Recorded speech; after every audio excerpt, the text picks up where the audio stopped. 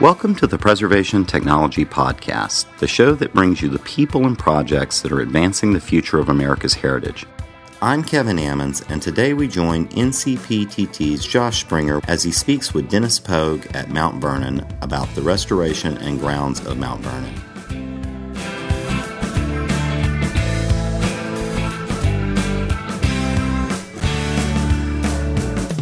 Mount Vernon has been restored over the years, but this does not just include the mansion. How has the restoration dealt with all of the other buildings and the landscape in addition to the mansion? Well, as you know, Josh, Mount Vernon was one of the first historic preservation programs in the country. The Ladies Association acquired it from the Washingtons in 1858, so it's been over 150 years that the project has been ongoing.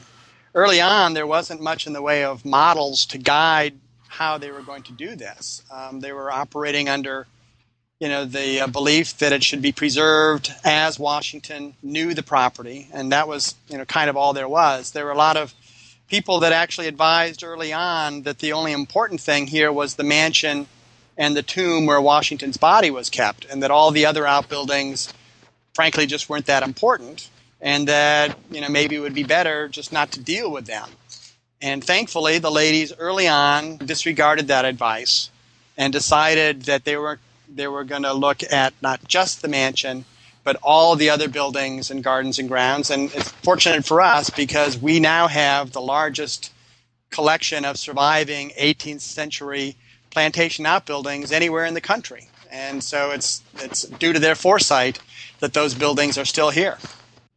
Like most historic houses, Mount Vernon has original furnishings in a space that was not designed to be a museum.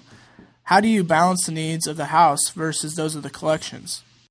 It really is. It's one of the major issues, I think, facing folks who work in historic house museums. That the house itself, of course, is the biggest artifact that we have, and you can argue the most important one. Over the years, the ladies have been very assiduous in bringing back original objects to the house, because the goal here is to make the place look as much as it did when George Washington lived here. So that means that you're bringing 200-year-old priceless objects back into an historic building that, of course, was never intended to be a museum. So that's a real balancing act. One of the main things is the climate in the building, and certainly museum objects. Museum curators want them to be in as stable an environment as they possibly can be.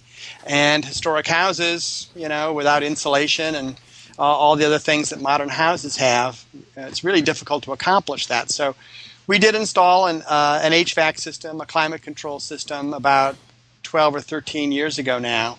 And it was a real challenge to get it into the building without doing lots of damage to the structure.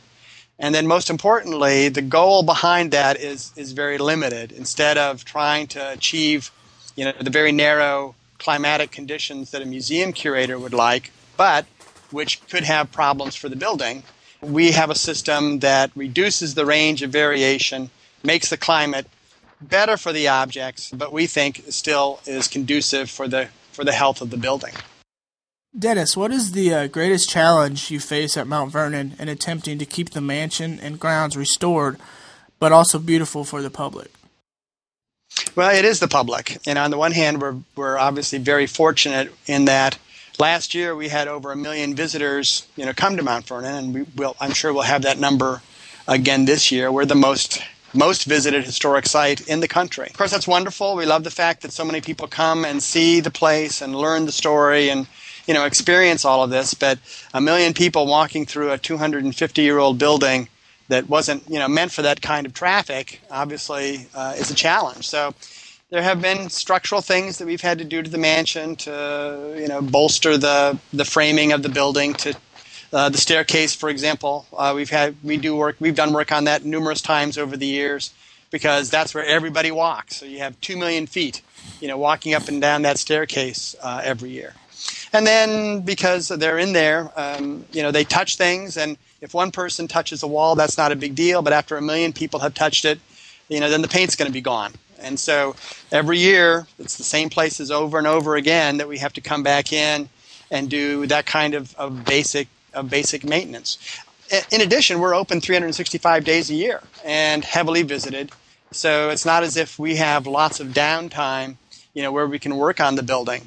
When we do projects, we do them when people are actually in the building. So that's a real challenge as well. As time goes by, new technologies develop and provide restoration options that have not been previously available. Are there any examples of new technologies that have recently been developed that have helped save or preserve artifacts at Mount Vernon?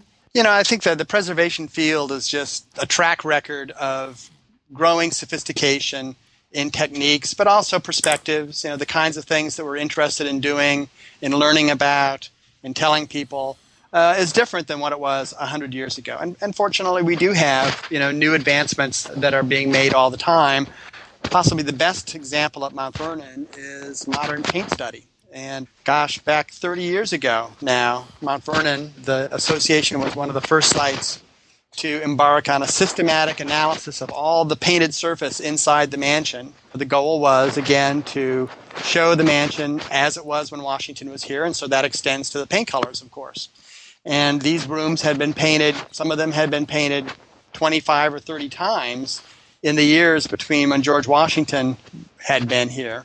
And the paint colors had changed dramatically, following sort of the fashions of the day. So the goal was to find out what was the color of the paint in 1799, and if we could find that, then to replicate it as closely as we possibly could. So all the paint colors throughout the mansion now are based on that initial survey and study that was done in the late 70s and early 80s. And then more recently, in my time here, over the last 10 years or so, we've had the opportunity to reinvestigate some of those areas. And, of course, techniques have continued to evolve and improve. And so we've been able to actually make some changes to the colors that we think are even more accurate than when they were done 30 years ago. So that's one example, but there's a number. Dendrochronology, tree ring dating. We've actually done dendrochronology at a number of the buildings here at Mount Vernon where we had questions about when they were actually built. And that we've been very fortunate. The evidence has been very good, so we've been able to more tightly date a number of these buildings. Photogrammetry, of course, laser technology, all those things are beginning to weigh in, and they're all particularly helpful in recording things, So now we can actually record the conditions much more accurately because we have these new techniques. So a variety of ways, and it's really changed during my career. Really made some major strides forward. I have noticed that Mount Vernon has a very active archaeology program. What is the role of archaeology in the restoration of Mount Vernon? Well, we do, and in fact, I'm a trained archaeologist, and when I came here 22 years ago, it was to run their archaeology program, and then a number of years back, I was put in charge of all the historic buildings and the preservation of the entire site. But archaeology has a very important role here, and it's on the one hand, it's research.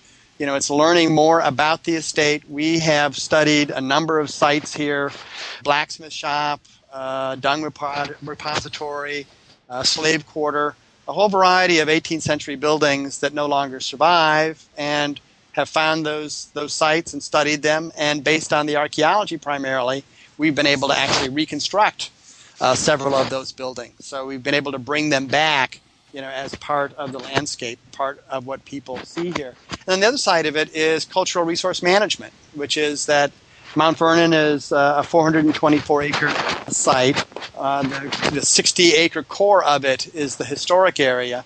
But then in the outlying areas, we have restaurants and facilities and parking lots to support 1 million visitors a year.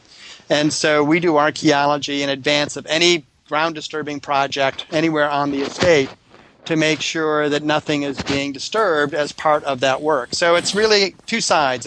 It's pure research on the one side, aimed at learning more about the plantation to help us interpret it. And then on the other side, it's just doing due diligence to make sure that we don't disturb things that are important because of the archaeology. Well, thank you, Dennis, for talking with me today. I've learned quite a bit. Well, thank you, Josh. It was a pleasure. That was Josh Springer with Dennis Pogue. If you'd like to learn more about the restoration and grounds of Mount Vernon, visit our podcast show notes at the National Center for Preservation Technology and Training website. That's ncptt.nps.gov. Until next time, goodbye, everybody.